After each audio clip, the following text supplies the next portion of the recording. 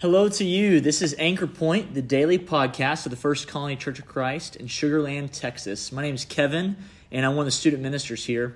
Thanks so much for joining us today. Today I want to talk about worship. Worship is such a funny topic right now because none of us are worshiping the way that we're used to when it comes to Sundays or being at church. Even things like music are different for us when it comes to worship. So I thought this would be a neat topic to search into, since we've got this opportunity for everything to be different. We think about things different. And the first thought I had was a question. What's the last thing that got you really mad? I mean, it was almost surprising how quickly it got your emotions riled up. And then on the flip side, what was the last thing that got you really excited? You were just really pumped about. And I'm thinking about these two things because the idea today is that I believe our emotions reveal what we worship.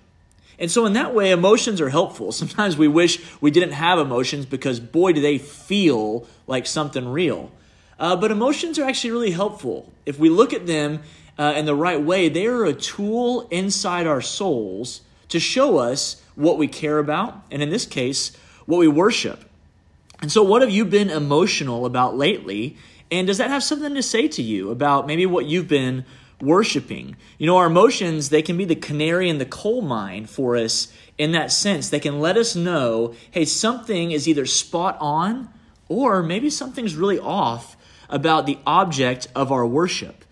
Because in the end, we worship what we think will provide for us. If you were to go back to other cultures in different times in history, they worshiped what they thought was going to provide for them. And it's the same thing with us. We can worship God because we believe that He provides for us, or we can worship a lot of other things because we think that they're going to provide for us. You know, I think about when I was a kid and I had a crush on a girl, and oh man, if she reciprocated that feeling, boy, that got me excited. And if she didn't, well, then that just crushed me because in the end, at that age, I thought that those relationships were going to provide what I needed. And now I know that's not true, but at the time, my emotions were revealing what I thought was going to give me what I needed. And so if I'd had the wisdom at that time, I would have been able to recognize that. And so we can see that our emotions are helpful in helping us to see what we worship. And I want to look at this scripture. It's a really great passage about worship. And it comes from Jesus' words in John 4:23. That's John 4:23. And he's talking to the woman, the Samaritan woman at the well, and they're having this great discourse about worship. And Jesus says this to her. He says, "The true worshipers will worship the Father in spirit and truth.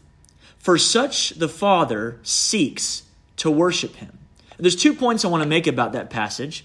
The first one is that the Father is seeking people to worship Him.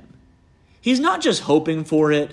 He's not just throwing it out there saying, hey, this would be good for you if you did it. But He is seeking people to worship Him.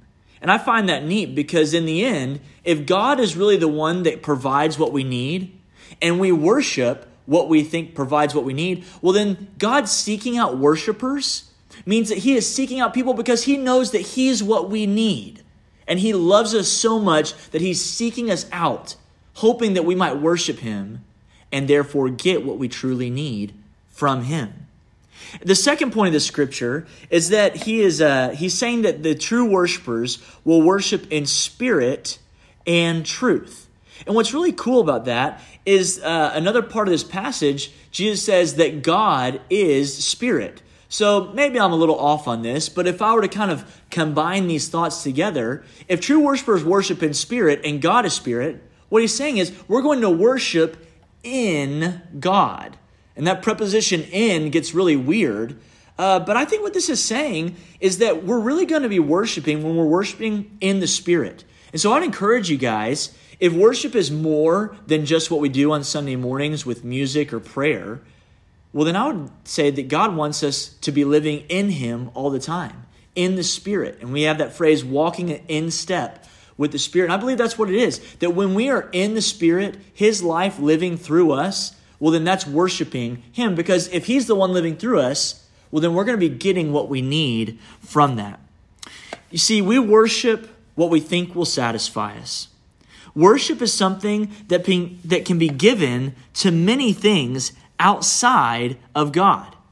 And the Bible calls this idolatry. And our emotions can help reveal what or who we are worshiping. I can easily pinpoint the people and things in life that I'm emotional about, and therefore my emotions make it easier to spot the idols in my life. And the challenge is that we also have been deceived into accepting it as normal to worship many things, to worship many gods. And I believe that we worship many gods because we don't believe that the one true God can really give us what we need. Worship is that way a matter of faith. And so a good definition of worship is when our spirit connects with God's spirit.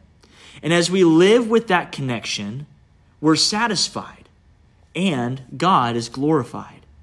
This is why we can say that we worship God for who He is and what He has done for us. This redefines singing. It redefines praying, and any other traditional or non-traditional act of worship is now the path to being connected to God.